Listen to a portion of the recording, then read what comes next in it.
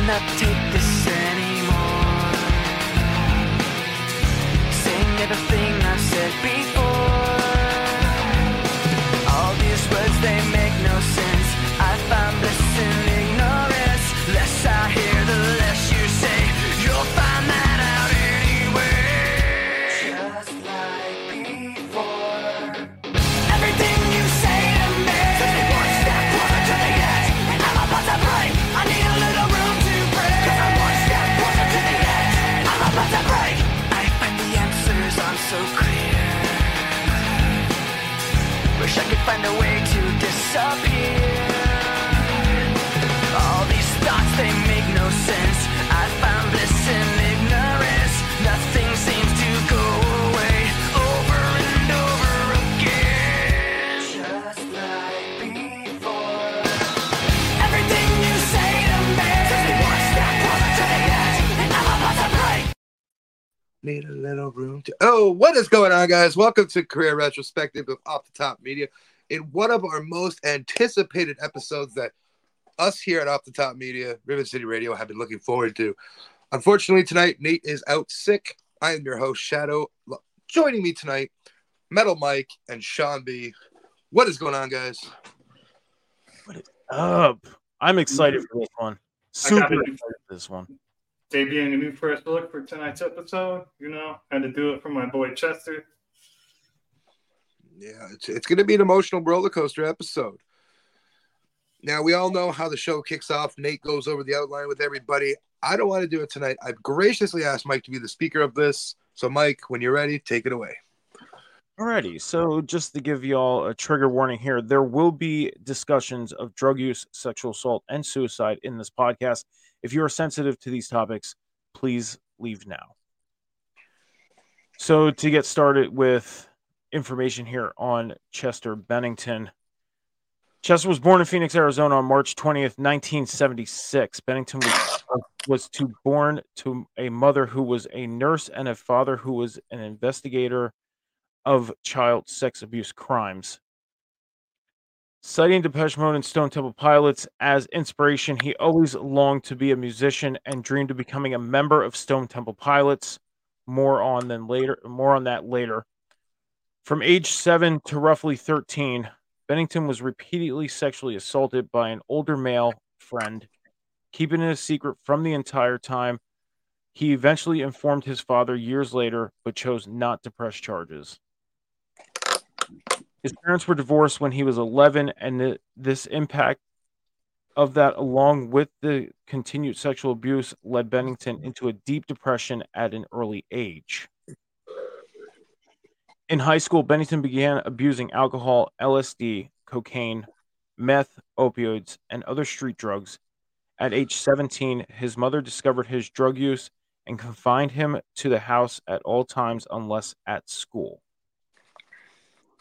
Shortly after high school, he began to pursue a music career, forming bands called Sean Dowdell and His Friends and Gray Days. He then met a group that went by the name Zero and later by the name Hybrid Theory in the year 2000. They again changed their name to Linkin Park and released their first album titled Hybrid Theory after the band's previous moniker. Linkin Park consisted of Chester Bennington at lead vocals, Mike Shinoda, who was a producer and co-lead vocals, Brad Delson, who was the guitarist, Dave Farrell, who was on bass, Joe Hahn, who was the DJ, and Rob Borden, who was on drums. From the year 2000 to 2017, they released 7 studio albums and sold over 100 million while producing several chart-topping hits. Linkin Park is the only artist with 2 songs on Spotify's Timeless list, with Numb and In the End cracking the top 10. From 2013 to 2015, Bennington achieved his dreams of joining Stone Temple Pilots, serving as their lead singer in this time period. Despite Linkin Park's overwhelming success, Bennington's depression was such a roller coaster that it still plagued him throughout the years. In May of 2017, Chester Bennington's best friend and lead singer of Soundgarden and Audioslave died by suicide. Barely 2 months later, Bennington would also commit suicide at the age of 41, leaving behind a wife, 6 children, and millions of fans around the world. Gentlemen, that is some of much information on Chester Bennington. So, it's a lot to digest when you really go into the thick of things. A career in music spanning, give or take, 22 years. It wasn't very long in the retrospect of things. In the music industry, it's more than most. The longevity is a huge thing, and Linkin Park and Chester and Mike and Chester, them two, kept rejuvenating Linkin Park with the times. And it's a tribute to them. And then when Chris died, it really started to mess with Chester. And I'm not quite sure if Heavy was written before or after he passed. So Heavy was actually written, I think they were in the process of writing that record and finalizing that record, because that record, I believe, came out in May of 2017. They only did a couple European tours, and before Chester died, they actually had a tour put together ready to do during the summertime going into the fall with Blink-182 and Machine Gun Kelly. I completely whiffed on that part. Yeah, and we actually didn't get that tour. They actually canceled that whole tour. There was talks, it was short-term talks of Blink-182 and Machine Gun Kelly just going out with each other, but those talks kind of died off really quick just due to the fact that they felt like it would have been a little bit of, not a disrespect, but also Linkin Park was supposed to be on that tour. It was a co-headliner with Blink-182. It's hard to move forward when that was the billeted first ticket, right? Yeah. So for them to even think of even bringing somebody else on as a third band would have been like a disservice, Right. I don't know if either of you remember. I remember the tribute show they did for Chester. I believe it was in California. Yeah. It was at the Hollywood Bowl. Yep. It was a 3.5-hour show. Dude, I remember that show like it was yesterday. Y'all know me. I'm a Bray Wyatt fan. But before Bray Wyatt hurt, my inside feelings about it, Chester was the first person to really hurt me when he died. Because other than family. Because for me, in my childhood, when I played hockey, getting through things of my own that I need to get through, Linkin Park was always there. And Chester's voice was so calming. Yeah, I actually a little bit of a personal thing. Some of you guys may not have known this, but I was a drummer for 20 years. I played the drums for 20 years. Because of my back issues, I had to retire from doing so. The band that I played in from early 2004 until 2009, I also did back vocals. Chester was actually one of my idols. I didn't try to base my vocals off of him, but I did study his, how he progressed with his vocals, how he did his vocals. I studied it. Because I felt like some of our songs that we wrote and songs that we did, I felt like, not try and mimic him, but kind of have that feeling of with a back vocal tone, try often impersonated, never replicated. Yes. Thank you. Couldn't have said it any better myself. Yeah, but he was a huge idol of mine. Scouts, that's awesome that your daughter plays drums. That's awesome. Keep at it. I'll say this. Well, if I had to give any advice to any drummers, and I'm sorry to get off topic here for a second, if I had to give any advice to any drummers, keep at it. It is a frustrating instrument because you have to have so much concentration, and you're moving, 4 body parts at once. Whether you're running a double kick pedal, whether you're running a single kick pedal, you're still using your left foot. If you're a lefty, you're using your right foot. You're using your other foot for your kick drum. You're using both hands. Friend of the show and the network, Burning Bridges, the drummer is one of my best friends, and I've seen what he does, and I'm like, I don't know how you do it. Like, I'm just watching his coordination, and I can't even focus on titties, let alone. I will say this, that I tried to venture into guitar when we hit the pandemic, because December 2019 is when I said, this is it. I can't drum no more. And then in January of 2020, January 2021, I gave it a year and gave it some thought, like, what instrument can I get involved in? I want to play an instrument. I tried guitar, and I'll say this, my hat's off to guitarists everywhere, because I couldn't do it. I couldn't, as much as I tried, I couldn't do it. Sean, any thoughts? Yeah, like when I was in high school and middle school and stuff, I actually never recorded anything, but I wrote music just to pass the time. And like, I kind of like based my songs off of like a mixture of rock and rap, like a mixture, because I like how it blends well. Like, I'm going to say right here, my favorite album, one of my favorite albums from Linkin Park is them collabing with Jay-Z. Because you have Linkin Park and Jay-Z, and they just, like, I don't like Jay-Z now, obviously. I don't like him, whatever. But back then, Jay-Z and Linkin Park just meshed so well together with their songs.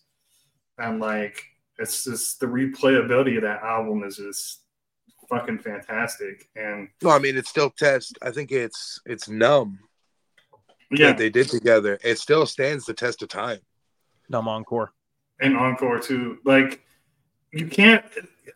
As much as I hear more like rock and rap collabs together, you just don't get that same chemistry that Linkin Park and Jay-Z had together, because Chester has such a distinct like style to him, and obviously Mike Shinoda has the rock and rap, too. So it just blended well together.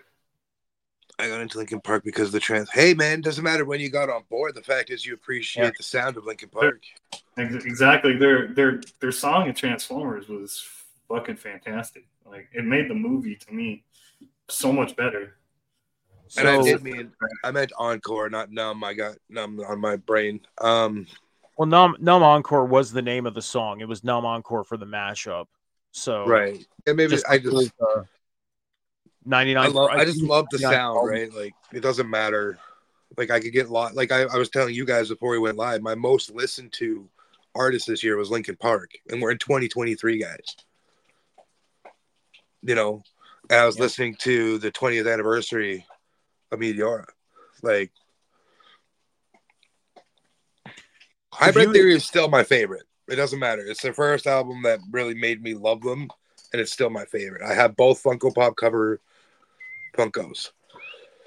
So I actually got into them when they were making the transition from being called Hybrid Theory to Linkin Park, and they came out with like a little B-side record, like they had like My December on there. They had like a bunch of tracks that you don't hear on the normal studio albums. So around 90, actually it was like 98, 99 is when I got into them. And that was when I first got into rock and metal music. My very first album I ever owned was Disturbed's first record. That was my first record ever owned by any metal band, rock band, anything. My second record was Hybrid Theory. And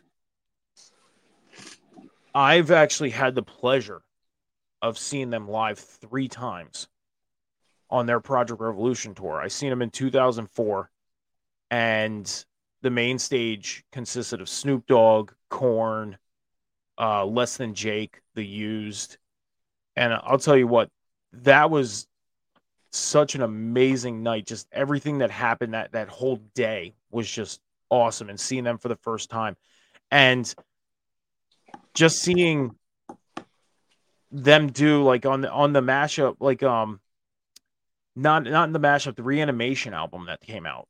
Yeah. For One Step Closer, Jonathan Taylor's actually on that track. And One Step Closer was the last song to play that night, and Jonathan Taylor came out for that. And it was so awesome. Fast forward to 2007. That was probably, out of the 3 tours, probably my least favorite. Because My Chemical Romance really stole that tour. Which really well, sucked. MCR really kind of burst onto the scene around there and just kind of took over that scene for quite a while. Well, I actually seen MCR when they first started in 2003. That was my second time seeing them. But they like stole that tour. You ask anybody who went to see that tour, and they will tell you 99 out of 100 people would tell you My Chemical Romance stole that tour. You know what? One thing that, like, I know Sean's kind of really missing out on the conversation here, but the one thing, and correct me if I'm wrong, Mike, but the one thing I'm sad we never got, because we got it with Seether. Yeah. But I would have really loved to have a Linkin Park Evanescence mashups. Amy Lee and Chester would have killed any track they laid down. Fuck yes. I honestly agree with that. I think they would have. But if you look at the timing, Linkin Park, they just kept going strong. Evanescence, they took a long break. Right. They did. After they dropped, I think, their 3rd record, they took a really they disappeared for quite a while. Well, I think it was more so Amy Lee. I believe Amy Lee, she kicked into like motherhood mode. I believe she became a mom. I think she hit that around 27 so yeah. And you got to think, Linkin Park, I mean, they got their Hybrid Theory record was the record that really kicked them in the gear. But when they dropped their Meteora record, you knew we had something special going forward after that Meteora record. Like, people were like, oh, they're not going to be able to duplicate Hybrid Theory. Okay, well, I'm going to say this. As a long-lasting Linkin Park fan that I am, if I had to choose between Hybrid Theory and Meteora, and I'll say it right here today, Meteora all day. I'm taking Hybrid, but that's the beauty of it. They're both all-time records. Like, it doesn't matter. Oh yeah. There's no 1-2 with that. They're interchangeable. If I can finish real quick, guys, I'm sorry for kind of taking over here, but 2008, I went to their Project Rev tour. I've had the huge pleasure of not only seeing Linkin Park again, obviously it's their tour, but Chris Cornell as well. Yeah, and this was the awesome thing. That's big. Just rub it in, Mike. Why don't you? When Chris Cornell did the song Hunger Strike, Chester came out for Hunger Strike. And you can find videos of this on YouTube. Like, if you go on YouTube, you can find videos of them doing Hunger Strike together. And then when Linkin Park did Crawling, Chris came out and did Crawling with Linkin Park. That's crazy. I mean, like, I know we got some subject matters to cover. There's a nice docket that Mr. Nate is so nice to do for us. But, like, we're having a conversation. So I'm enjoying this. I've been lucky enough to see, me and you've had this conversation. I've been lucky enough to see them over 10 times myself. You know, seeing them at festivals, their own shows, blah, blah, blah. Yeah. And I was very fortunate enough a couple years ago. Friends of mine knew how big of a Linkin Park fan I am. Like, I am a huge fan. And I got a birthday gift. And it was an entire picture of the band signed by all of them. And that's hard to get because it's either Chester's signing or Mike signing, but to have the complete band, not many people have it. It came with letter of authenticity, everything. And like it proudly hangs. And both of you have seen my wrestling collection. It proudly hangs. There's not a spot. I always leave a spot just for that picture because it means so much to me. You know what would be awesome? You know what would be really awesome, like, surrounding that picture? If you got the vinyls and put the covers hung up. Oh, yeah. I gotta find those. Like I said, I have the Funko Pop covers that they did, which is awesome. As soon as they dropped, I bought them. I didn't even give a shit. I didn't think twice. I seen it. It was mine. It was one of those impulse. I'm doing it because it's them. I pulled a fast one on people. It was really funny. I went to Florida in 2004 to Disney, and if you guys have been to Florida, they have a bunch of flea markets there, like in the Orlando, Kissimmee area, and this one flea market area, they were making T-shirts, and what you did, and this was like the start of being able to put yourself in pictures with famous people, and I put myself in a picture with Linkin Park, and I was literally heighted with them. And people thought I actually met the band in Florida. Like I got a shirt made up in a picture, and I was telling people like, "Yeah, I met the band down in Florida." I had people going for a while, and then I was like, "No, this is fake, guys. Like, I wouldn't like." Yeah. Before we actually get into the subject matter, Sean, you said you got into them around the Jay-Z era. Yeah. So we're going back 20 years minimum here. Yep. And I know Mike and myself, we listen to them a lot, even to this day. Where do you have Linkin Park when you're listening to your everyday music? Well, obviously, my main genre is obviously rap music, but when I am in the gym and I'm feeling like, I don't feel like, listening to rap right now, and I need a really good pump and whatever, I'll put on Linkin Park, I'll put on Trapped and stuff like that. So for me, pumping out when I'm bench pressing or something, and I'm listening to Encore, Numb, or whatever, it'll just give me the blood flowing. It's this is a type of rock where it's it either can lift you up and motivate you, or he obviously has the songs where it's hits you in the feels. Yeah. So for me, it's mostly it's my gym playlist. It's when I'm playing Fortnite sometimes with Mikey and Sammy and them, and I just want to feel get in the mode for eliminating people in Fortnite. I play some Linkin Park, or I play if I'm feeling the mood for fucking Tech Nine or Eminem or Snoop Dogg or something. So. Every playlist that I've made from the time I was 10 years old to this day, Numb and In the End are both on it consistently. Those are the two songs. I know they're the most. I listen to the other stuff as well, like the not so known and popular stuff, but those are the two songs I have to have on it. They're the staple in my playlists. Another quick fact before I let you go back into this, Mike, so we can get into the subjects. Hmm? A lot of people forget that Linkin Park did shit with Busta Rhymes. Oh, dude. A lot of people forget that. I need to check that out, dude. So there's a song they did, and I know, Mike, because you're a big football fan, they took it on. It's that song we took it on the road. It's called "We Made It." We made it. Thank you. I didn't remember it because it's not one I listen to often, but I remember them doing that. And when I was playing football in high school, and even when I was playing hockey, that was one of my go-to songs when we're on the buses to games. Yeah.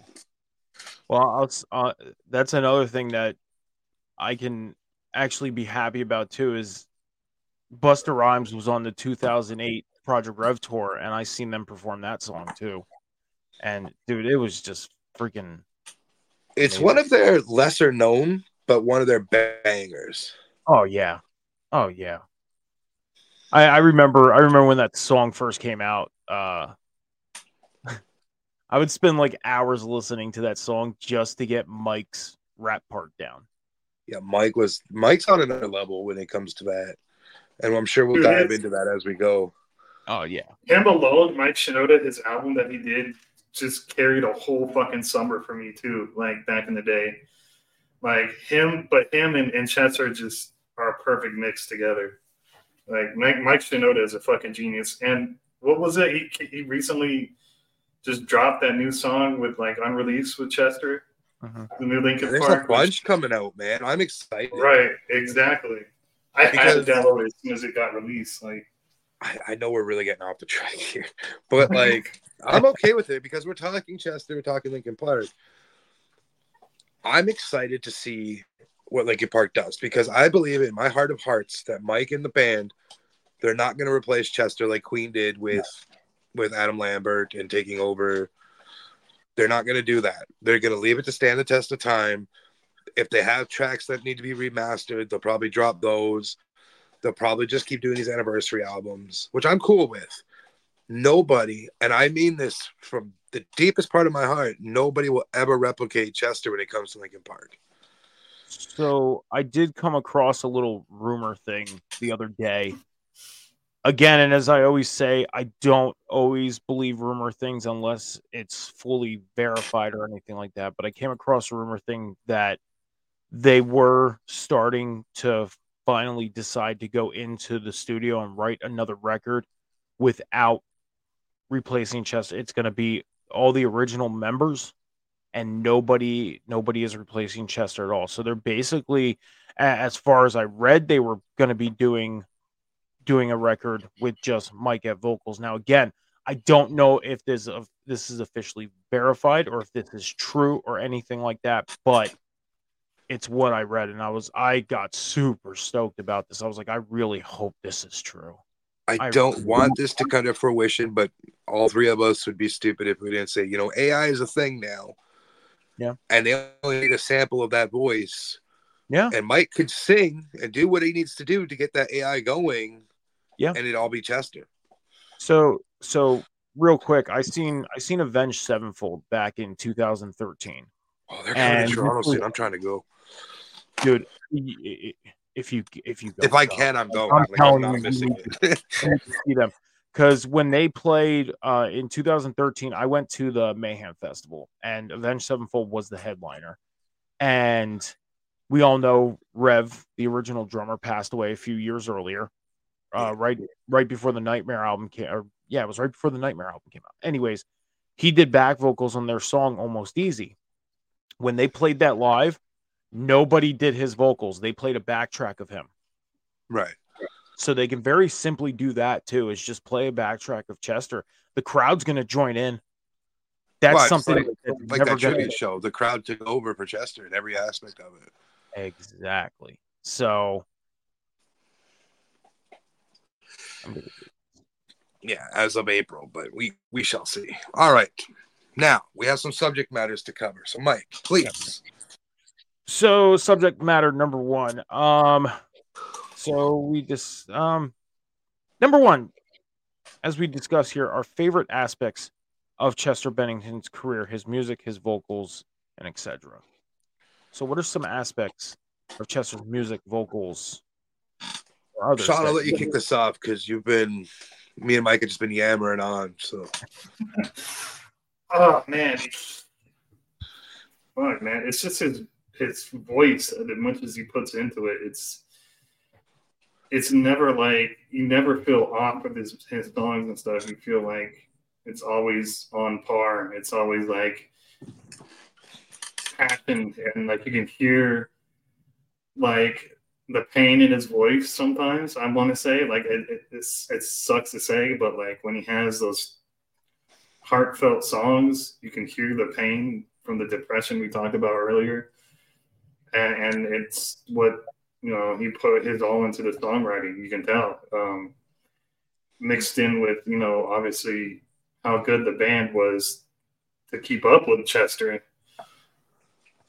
It's just you can't really find anything that much with that much chemistry. Like,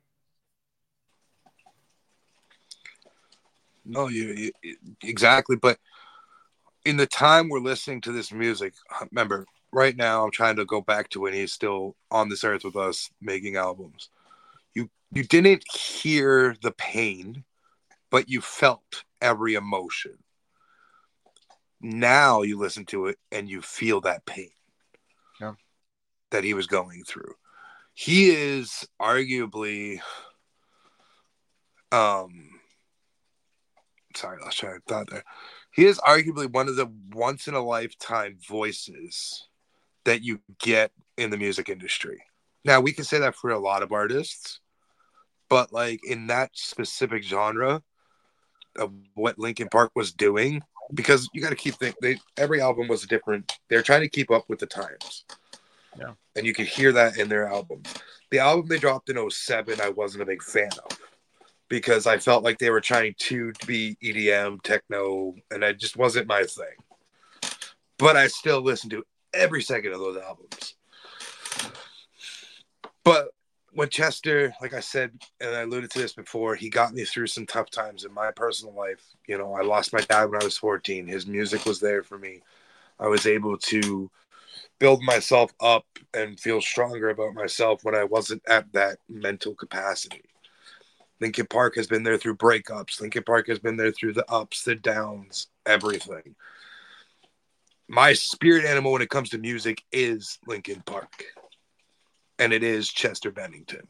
That is the voice of my childhood. Yeah, when I'll say this, in 2017, July of 2017 is when we lost him. And I remember it like it was yesterday. I was in Florida on vacation with my family. We were out to eat, getting ready to hit the road to come home because we drove. We did the 18-hour trip driving. And we were in a restaurant. And normally when I mention how I found out, people laugh at me. And it's fine. I was coming out of the bathroom and I was crying. Okay. And everybody at the table was like, "What's wrong? Are you okay?" And I'm like, I couldn't stop crying. I couldn't even get words out. And what's crazy is before I went to the bathroom, me and my daughter were talking about, because she was just getting into Linkin Park, just getting into them. We were talking about, hey, they're going on tour this summer with Blink-182, Machine Gun Kelly. We should go. I literally just said that to her. I go to the bathroom. I look on my phone. I come back out. And I'm like, we can't go to that tour. Chester passed away. Just found out. Like, it just, like, the timing was crazy. Yeah. But, man, I lost my train of thought now. Holy shit. But anyways, but just finding out, you know, in July, it hit me super hard. I'll say this. I listen to them a couple times a year. I mean, obviously, as we move forward with music, you know, new bands come out, you know, and some bands that are older you fall into, and some bands you listen to, you know, come out with new stuff, so you get stuck on that. You know, for example, Motionless in White came out with a record about a year ago. I'm still stuck on that. Ice Nine Kills, you know, stuff like that. But I always make sure to listen to Linkin Park. If I had to pick one of many aspects that you know of Chester's career that really inspired me, not only his voice, but his musicianship.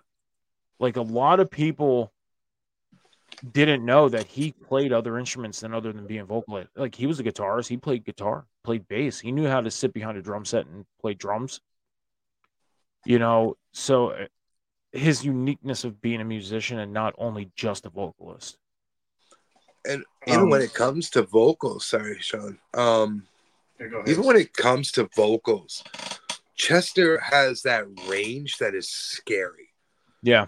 Because he can hold, like, I don't remember what song it is, but he held a note for like almost a minute and a half. And like, you're like, how? Give it up.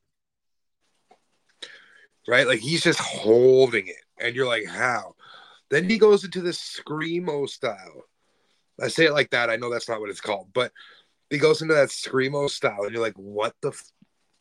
And then he goes back to like, he's like a Christian band singer. Like, there's one song where his range changes like 5 or 6 times, and you're like, it can't be the same person, but it is. Sean's over there laughing because he's looking up porn. No, I'm not. I'm just listening to you. I just agree. It's for me, like, obviously we have our wrestlers that affect us when they die, or actors, obviously, but musicians, like 3 that really affected me, you know, was Michael Jackson,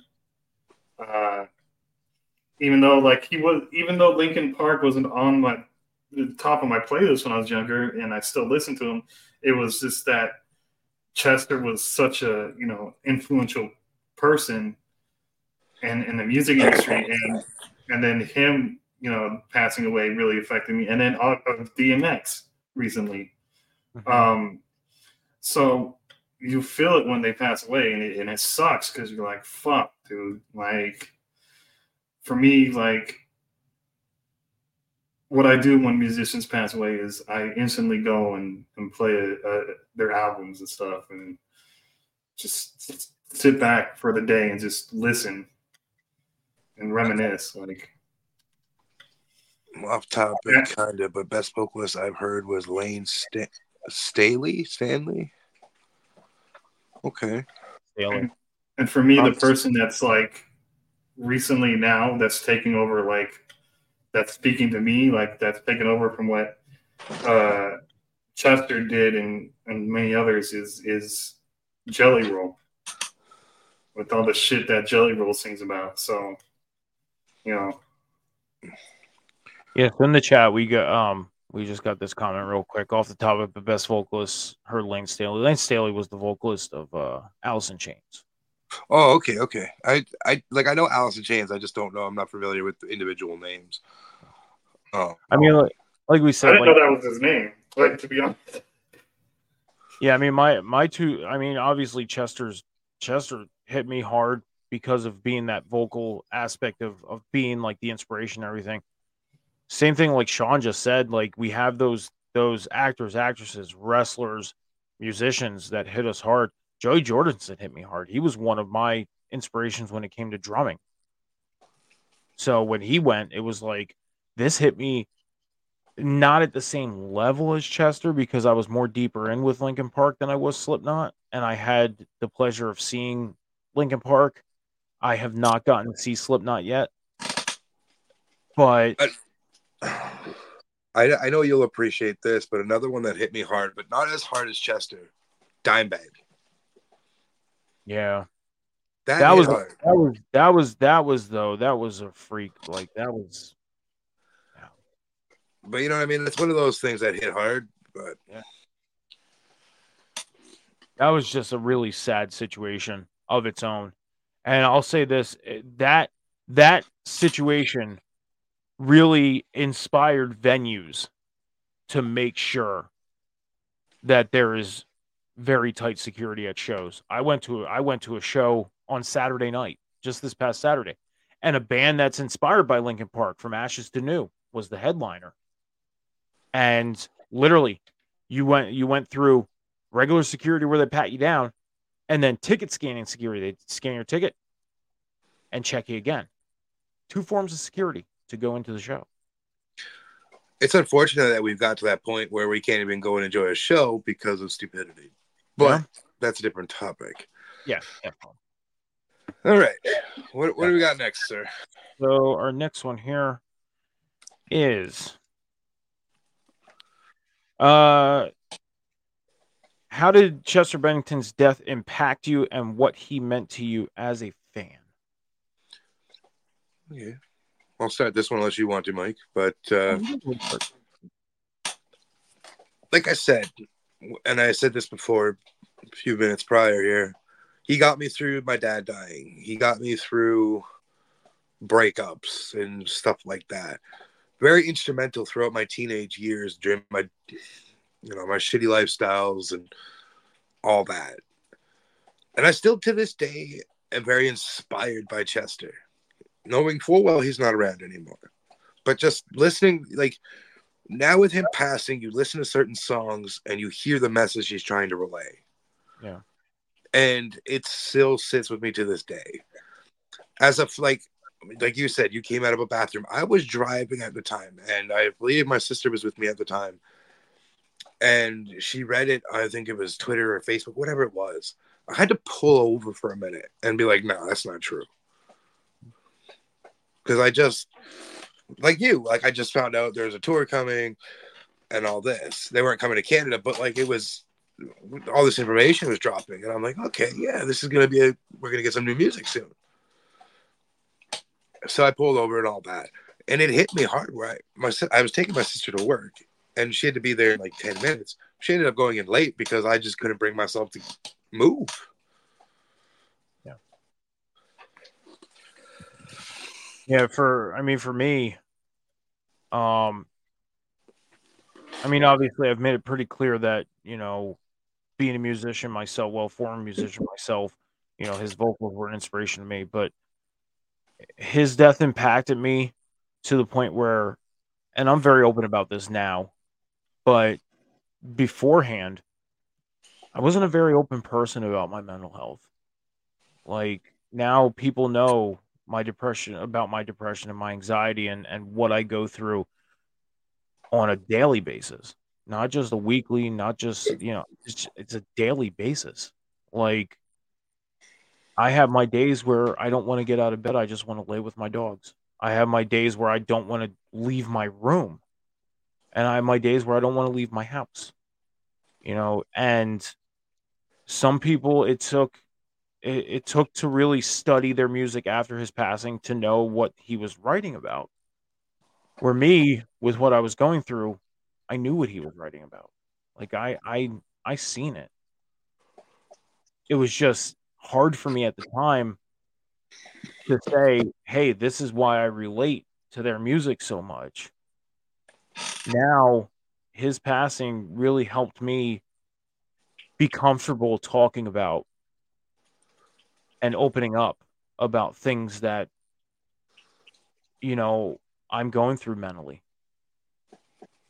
even if I have a bad day. And I say this, like, I appreciate the people that listen to me, even if they're not listening. I just appreciate the ear. Even if people don't care about what I'm saying, you're still listening. To me, you're listening. And that's all I need. It's just to get it off my chest for 1 minute. And it's helpful.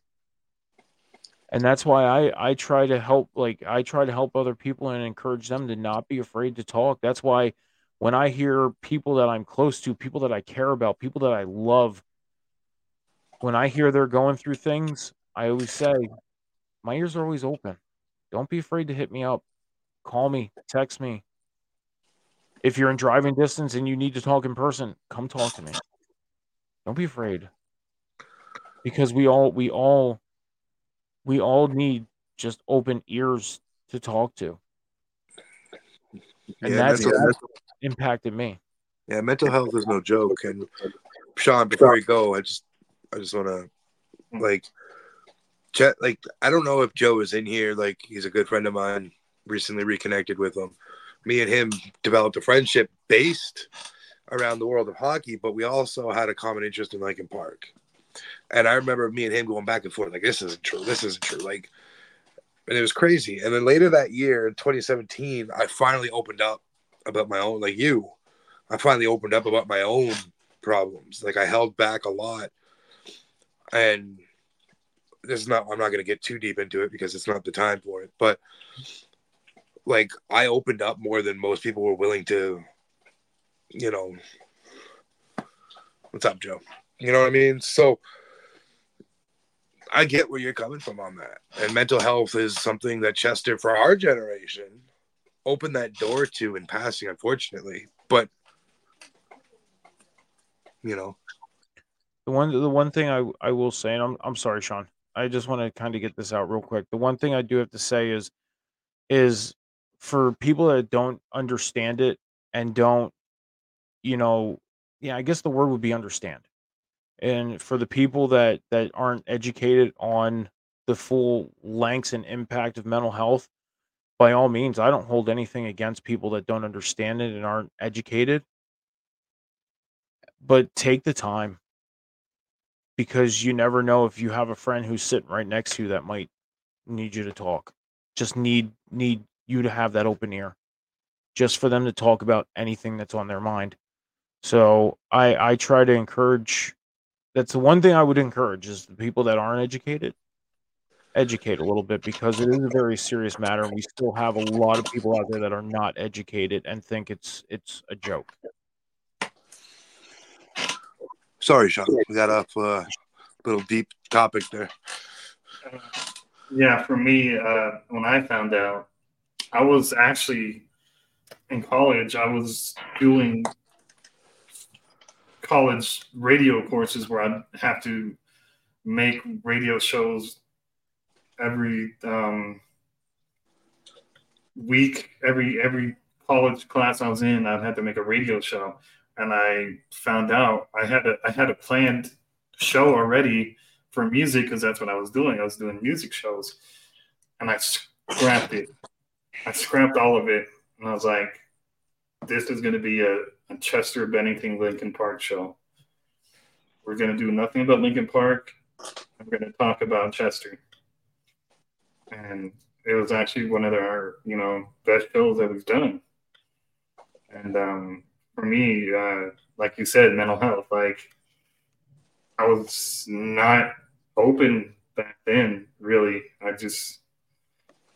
And even now, more than ever, since mom passed away, I've been a lot worse, but I've been talking about it. I've been talking to people about it. I've been talking to close friends and family, and like, I've said to people, like, I've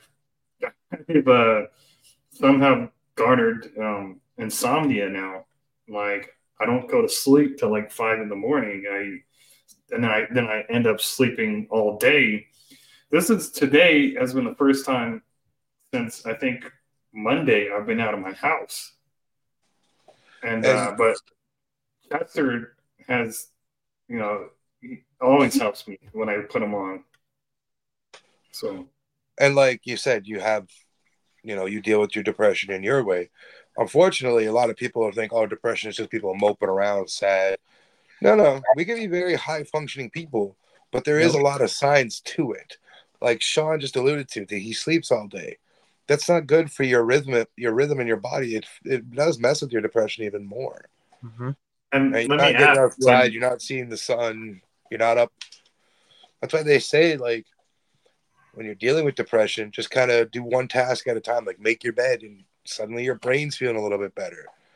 It's not the answer, right, but it just helps. When I'm manic and I get shit done, and then I start to feel, okay, I did something, but I was manic, but it still made me feel better than laying in bed all day. Exactly. I will say this. Monday was my bad day. Like a really, really bad day for me. I laid around, I slept with my dogs all day. I got up, I did things like if I had to use a bathroom, I did that. I took my dogs out. I went outside for a few minutes, but after that, I would come right back inside, lay down. And if I fell asleep, I fell asleep. It was just a really bad day for me. But, and Tuesday, I would have done the same thing if I didn't have to force myself to go to work. I try and find things, and I say this at my age of 37 years old. I know I should be a lively person. I know I should be, out and about doing things, all that stuff. But it's not an easy thing to do sometimes.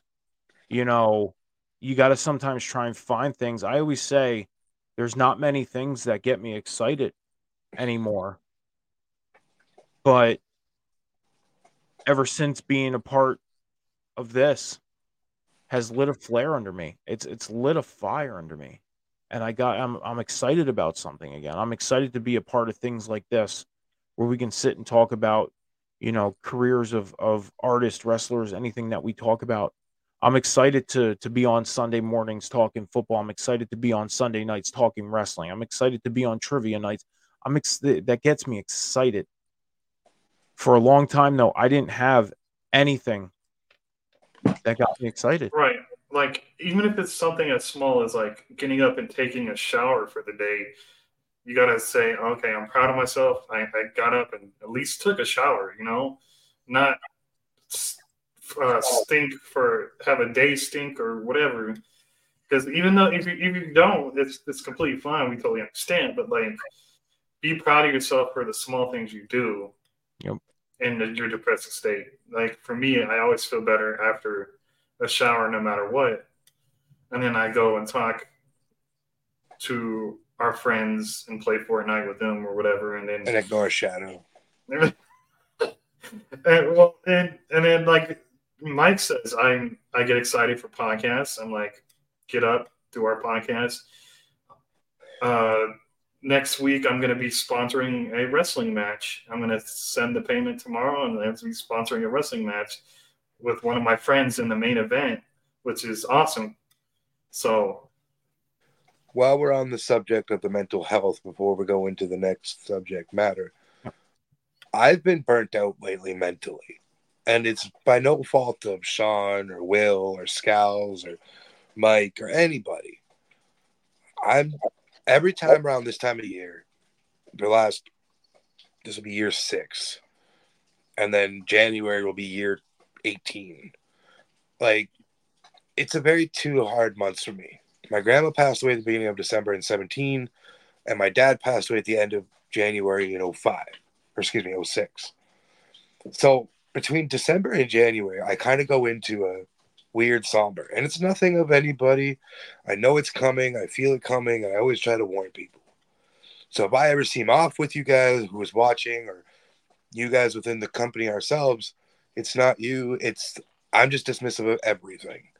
Like, Christmas is coming up. I could give a fuck. Like, I don't care. I do it for my kids. Yeah, it's okay to feel like that, because this year, especially with Thanksgiving a couple weeks ago and Christmas coming up, I don't give a fuck, because I love. You're in the mental state of all the firsts right now, which is going to be extremely hard. Right. Yeah. You know, my whole just holiday careness alone went away back in 2017. When it came to Christmas, it was my dad and my grandma's favorite time of year. Yeah. You know, and they're both gone. And to me, that's why it doesn't mean anything to me. And this is getting a little personal, which I don't typically do. My daughter, I don't know why or how, or I don't understand it. And I don't try to, because I just love it. But the mannerisms she carries, certain looks she does, certain ways she says things, it just takes me to a place where my Nan is alive and talking to me. But it's my daughter. Yeah. You know, like little ambiances that she does, just, it messes with me. Because, like, I have a bear that has my grandmother's voice in it that was gifted to me by my wife a couple years ago. Yeah. Keep in mind, my daughter has never met my grandmother, because my grandmother passed a year, a month before my daughter was born. And she heard that. She goes, "Oh, that's Gigi." And I'm like, and my boys don't talk about her. Mm-hmm. I don't typically speak much about her, because I don't. It's just the way I am. Yeah. And it threw me. It literally threw me that she knew my grandmother's voice. But I'm going to end up getting emotional. So. I will say this one real quick. They do say that kids, when they are younger, they and this kind of goes in the realm of belief and disbelief, you know, whether you believe in this or not, but kids, when they're younger, their senses are very heightened, and they also are able to sense things that, you know, if you believe in the spirit realm and stuff, that they can sense spirits that are present. I'm very much in belief that my daughter's soul, if you will, is my grandmother. It could very well be. Just, there's too many coincidences for my liking. Could very well be. Do you want to move on to the next subject, sir? Yes, please. So next thing is what are some of your favorite Linkin Park songs? I have to bring up my playlist, but you two kick it off. So, you. Yeah, so I actually do have a top 5 Linkin Park playlist, like a top 5 all-time favorite Linkin Park songs. My number 5, believe it or not, a lot of people are like, "How's this on your list?" Because it's a very odd song. It's not a mainstream song. It's not a song you heard on any top 20, 40, 50, anything. But the song Castle of Glass. Ooh. My number 5, I love that song. Love it. Number 4 is definitely Crawling. My number 3 is Somewhere I Belong. That's a good one. Yep. My number 2 is my number 1 and my number 2 are actually on the last record that came out. My number 2 is Heavy, and my number 1 is One More Light. Every time I hear the song One More Light, I can't get even halfway through that song without crying. I literally start crying. Right. The last time I heard that song in its entirety was the week that Chester passed away. I heard it in its entirety. Ever since then, I try listening to it. I've not been able to. So just think of that. It's been 7 years. No, 6 years. 6 years. It'll be 7 years this July. But that song that's my number 1, I couldn't listen to. Like you, Mike, I have a list. Most of it's like I get it. It's mostly their main popular songs, but New Divide, What I've Done, obviously Encore, Numb, and then Faint, especially Faint. I listened to recently when I was really depressed, and that where he goes, "Tell me I'm fine. Tell me I just wish somebody would tell me I'm fine." You know. Because I sometimes I get in a headspace. I just wish someone would tell me I'm fine, like, and I'm feeling like no, I'm not. You know, I recently used a CapCut on TikTok with that, as you guys probably seen, where that lyric was in there, and that's another thing where Chester speaks to a lot of us. But the rest I get is more, popular songs of theirs, and I get it. But those are just some of my all-time favorite songs that I always listen to. Yep. In my list, I'm going to give you 6. I have Final Masquerade, My December, because it just hits. No More Sorrow, What I've Done, In the End, and Numb. An honorable mention is always Crawling, because anytime I listen to Crawling, my skin literally goosebumps. Doesn't matter. Like, it's all my songs from Linkin Park. Those are just a few that I've named, but they're all interchangeable. And if you guys are Linkin Park fans on the mainstream of it, that's fine. Go to YouTube, Spotify, Apple Music, whatever you use. Listen to some of their less popular songs, and you can really feel a lot of the emotion. Yeah. No, you definitely can. I mean, like I said, One More Light was definitely that song that hit me the hardest. The hardest. Because it was almost like that. You listen to that song, and it was almost like that final letter. You know what I mean? Like, if you really pay attention and look at the lyrics of that song, it's almost like a final letter. You know? And I think that's what hits me the hardest with that. You know? So, Yeah. um, That's definitely I left those two off because obviously recency's biased. Unfortunately, it's a recency. But for your reasons too, it hits, and I'm not ready to accept all those emotions. yeah. I feel like, in a way, Heavy and One More Light are more of a eulogy to Chester than they are anything. There was one song that I wish I can think of it.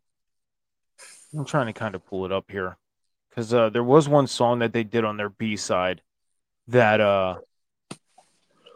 that I really loved, and they used to play it in the early days. So I'm trying to find the name of it, and if I could, that'd be great. Sean, I know you referenced Faint. That's a good one too. High Voltage. Oh, I've heard it a couple of times. It's High Voltage was the first time I ever heard High Voltage, and this is the funny thing is the channel HBO, they used to do like these concert series, and they used to take 3 bands or 3 artists, and you would see like bits and pieces from their concerts, and you could find this on YouTube. Again, another thing you can find on YouTube. Linkin Park did it was during their very first European tour, and they were over in London, I think at the O2. And the first time I ever heard that song was actually on that, because like I said, I listened to Linkin Park in their early days. That was one song that was actually a B-side to One Step Closer. So they wrote that song after the Hybrid Theory record. But just seeing like 60,000 people hit into this song, I was like, oh my God. And there's 2 versions of the song, but the original is just freaking amazing. Amazing. And that day I watching that, I actually got introduced to 2 bands that are very well known. Tantric. Never heard of Tantric until then. And I got introduced to Stained. Man. Stained hits hard too. Like that slaps, man. I actually got introduced to Stained that night that I watched that. Which is but when you mentioned Stained, there's only one song that ever really comes to mind, and it's been a while. I actually, side note, I actually got to see Aaron Lewis do an acoustic set back in 2007, the night before I went to Linkin Park's 07 Project Rev show. Okay. And I actually got to meet Aaron Lewis that day. Oh, shit. So I will say this, anybody that gets the opportunity to meet Aaron Lewis, a very cool, laid back dude, super nice, just does not like to take pictures. He'll do them, but he doesn't like taking them. I told him to flip off my camera. That's fine. He was super, super cool about it. Next subject. Linkin Park will be eligible to be inducted into the Rock and Roll Hall of Fame in 2025. I'm sure we all got the answer on this one. Do you think they deserve to be inducted? Yes. I think the answer overwhelmingly is yes, and they should be a first ballot. Like, it's going to be one and done. Like, they're not going to have to go 2025 and they're not there yet. They're going to be, as soon as they're eligible, they're going in. Yes. Like, it's not one of those things of, and if where, it's first ballot, you're going. Like, and if it doesn't happen, I'll be shocked. Yeah. Because like I said earlier in this episode, Linkin Park, their first 2 major albums stand the test of time. Yeah. Because anybody that's even just getting introduced to music and you show them Linkin Park, it hits. And then they get into different genres because of Linkin Park. Like, some people have gone into EDM because of Linkin Park. Some people have gone into rock. Some people have gone into rap. Like, it doesn't matter. Linkin Park is the gateway, in my opinion, to a lot of other genres. I mean, I honestly, I'll say this. My answer is yes. Not only because of being a fan of them, but you got to look at the things outside of just their music and what they did. Look at the impact they've had on the music industry. And look, and I guarantee you go to any artist today, you take 10 artists and line them up. 9 of those artists are going to tell you that Linkin Park inspired them. Wait, when Chester passed, how many artists, I didn't mean to cut you off, how many artists from different genres would play their songs that night? Oh, when it was in 2018, I went to go see Motionless in White, and they were on tour with it was my first night and first time seeing Ice Nine Kills that night, my first time seeing oh God, I forget what other bands were on that tour, but anyways, they actually did a cover of One Step Closer. And I mean, you got look at that, Motionless in White, Chris. He was inspired by Chester. The band From Ashes to New. From Ashes to New, you listen to them, and I'm not saying they sound like a Linkin Park, but they have a similarity to Linkin Park because they do the rock and hip hop thing. I don't like referencing this a lot when we're on our network doing this, but there's a guy, and if I find it, I'll send it to you. There's a guy on TikTok, which again, I don't like mentioning TikTok on this platform, but there's a guy on TikTok that covers a lot of Chester's vocals. He's nowhere, I wouldn't say he's Chester level, but he's really good. I mean, you have a lot of even upcoming musicians that sound like musicians that are out there. That's the thing is a lot of newer musicians, they try to range their voice to a certain thing. Even if they're being inspired by somebody, they'll range their voices to a certain thing. So, for example, I mean, you take bands like Slaughter to Prevail, and I'm trying to think of the other band, and they've been very big on social media as of late. But like, you can tell the vocalist from this other band that I'm trying to think of, he's trying to range himself to Alex the Terrible, but he can't get to that point, but he gets close to it. I can't. I don't know what this comparable would be off the top of my head. Said off the top. Escape the Fate.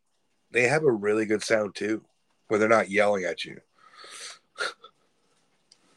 I mean, that's another person, Ronnie Radke. He had huge inspiration from I love Ronnie.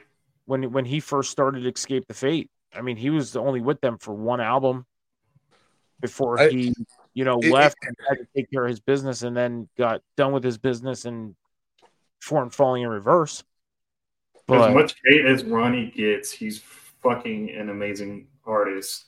Like, oh yeah, highly agree. The range he has, the fucking type of way he can switch up from doing like chopper shit with his rap to rock to screamo to emo to whatever the fuck it's called. I'm sorry, like I'm not used to screamo, whatever the hell it's called, metal, whatever. He can do it all, like, to me, and that's just.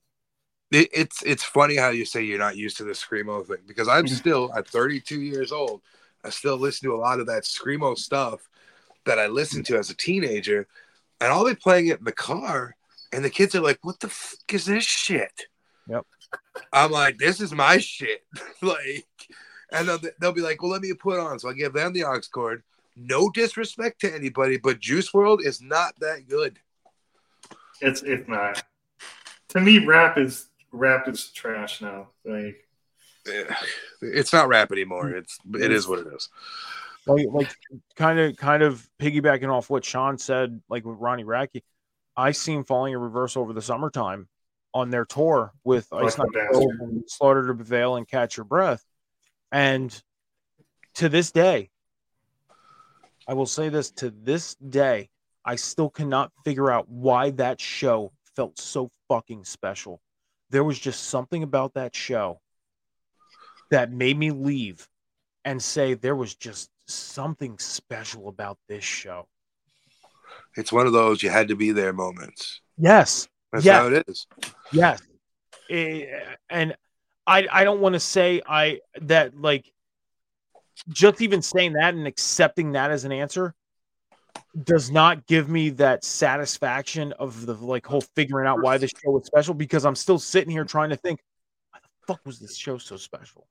Right. And you'll never get that answer because something in your body vibrated differently to it. And that's just how it went. Yeah. I mean, and there's other artists, like we're speaking about other artists that were inspired by Chester, Ronnie Radke with that. And I just said that about Falling in Reverse. Like I said a few moments ago, Chris Motionless from Motionless in White. I will say this every time I leave a Motionless in White show, I always say I need to see them again. I've seen Motionless in White 9 times. The band I've seen the most was Breaking Benjamin at 10. I'm one away of Motionless in White from tying Breaking Benjamin.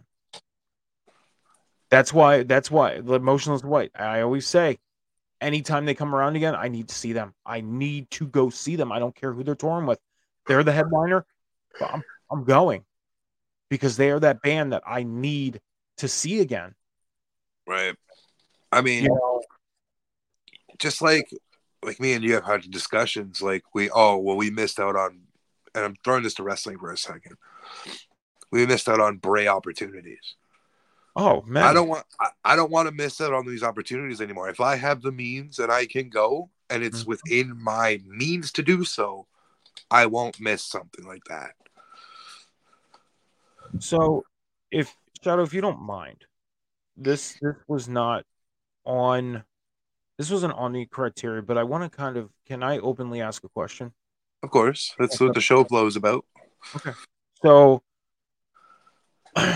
so Linkin Park, obviously, they tested the waters by not changing up their genre, but they tested by changing up their sound through each of their records. Yeah, they changed up the style. If you had to pick one band, musician, artist that throughout the years did the same thing and you felt was highly successful with it, who would it be? This is going to sound really stupid and you guys might laugh, and that's fine. Yeah. But I think it hits what Mike's asking, and that'd be Nickelback. Okay. They've definitely done it. They have. I can agree. No, I can highly agree with that. They have. Nickelback is like Lincoln. They've changed up a lot of their sound to kind of get with the time. Their one record was almost like a country record. It almost had that country feel to it. And now they're kind of dipping their toes into the whole, like, adding a little bit of like the hip hop feel to their music, kind of give it a flow. Like, no, I highly agree with that one. For me, you said it can be like any artist, band, musician. Right. Whatever. I got two. One is obviously my favorite rapper ever is Tech Nine. Mm-hmm. His beats, his flows. I mean, obviously he still does his speed rap and everything, but he still does. He can do rock. He can do EDM. He can do stuff like that. And then I want to like throw out my friend Chloe Red. She can do rap. She can do country.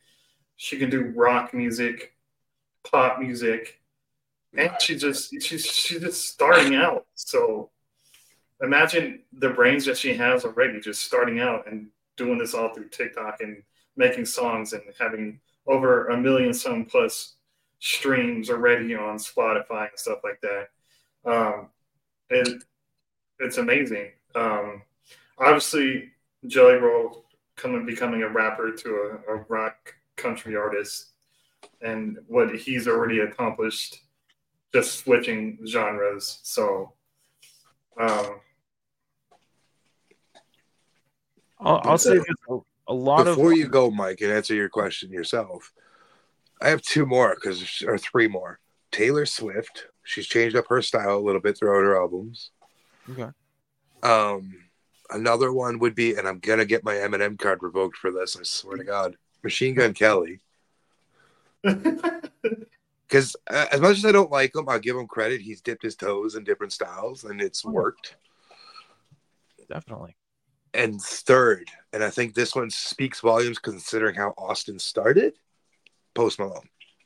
Yes. Oh, I do like Post Malone, especially with Ozzy Osbourne. That song he has with Ozzy. And yes, I refer to him as Austin.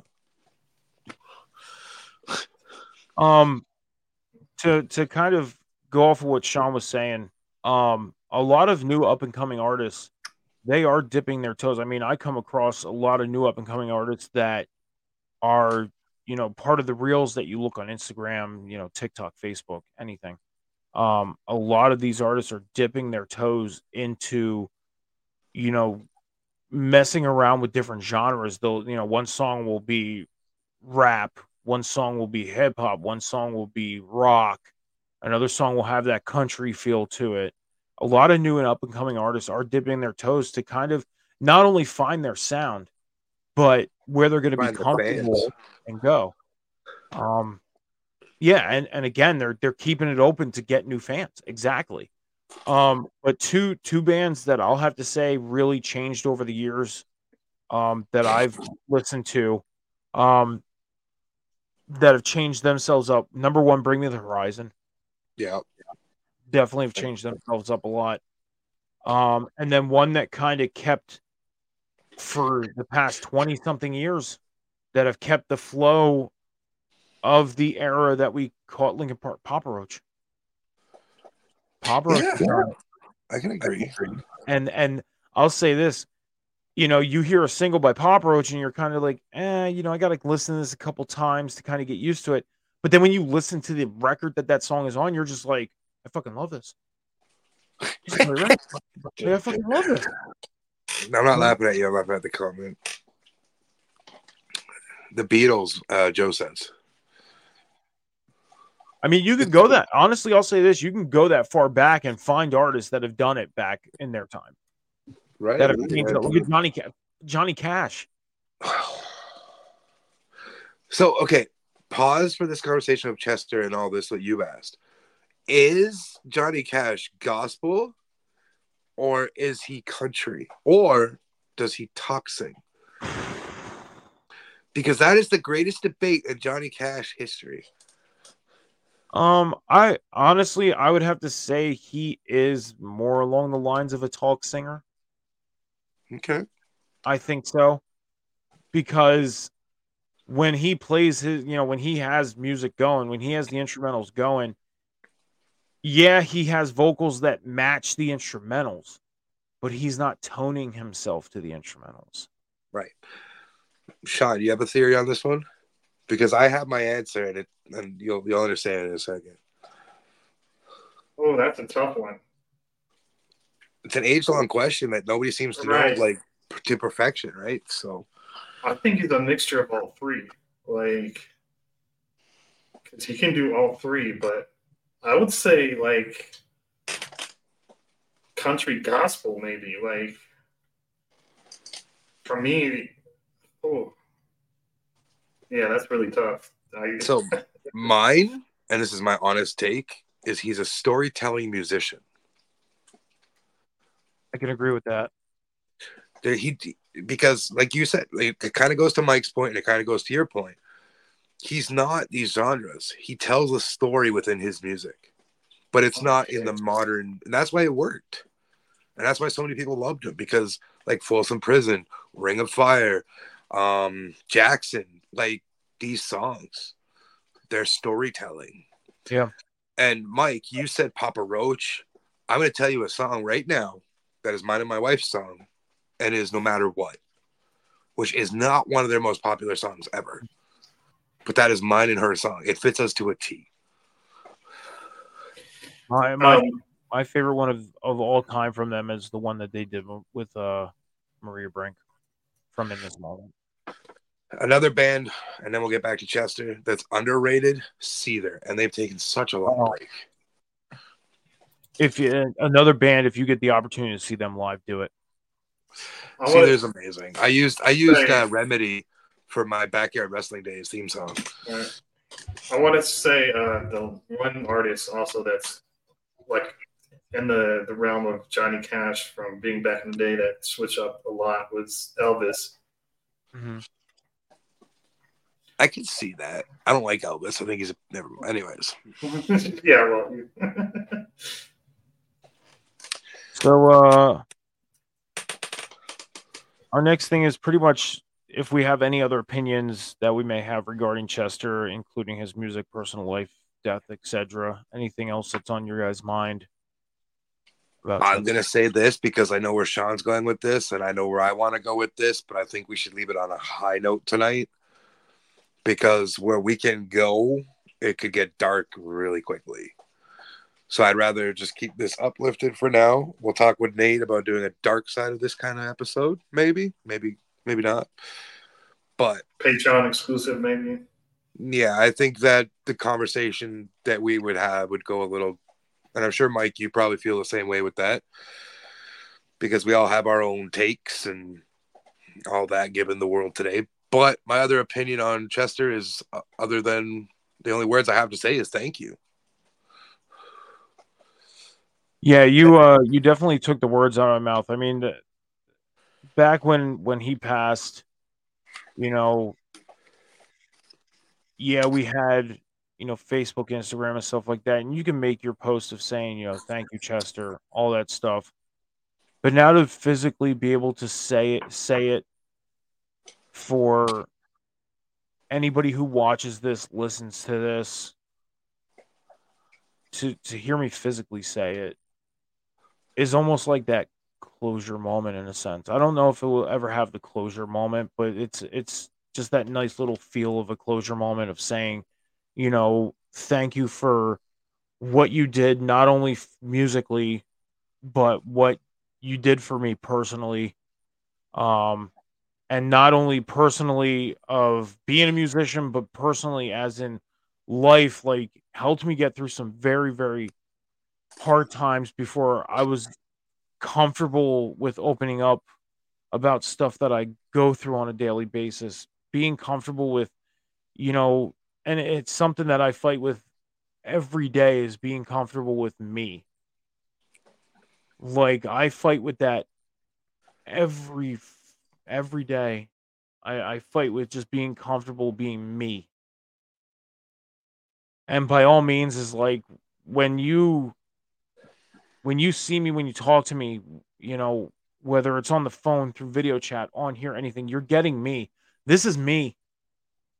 Like I'm not being fake. I'm not putting on a facade. I'm not giving you a another side of me that you only see. You don't see you see the real me, and just everything that he was a part of that. He was a part of making me feel comfortable, even if it's for a minute. Made me feel comfortable with being me and feel comfortable with talking about and opening up about stuff that goes on up here. Because, like in the very famous video that goes around, sometimes this is not a safe place. And you have battles that go on. Being able to open up and talk about it definitely relieves that. And anybody who sits and listens to me, even if you're just the open ear, and I don't care whether you care or not, anything like that, just being that open ear and just hearing me mumble on about anything that I'm going through, I appreciate you. Thank you. And I can go all night. I'm sorry. In what Mike just said before Sean gives his closing thoughts, Chester once said, I want to be more like me and be less like you.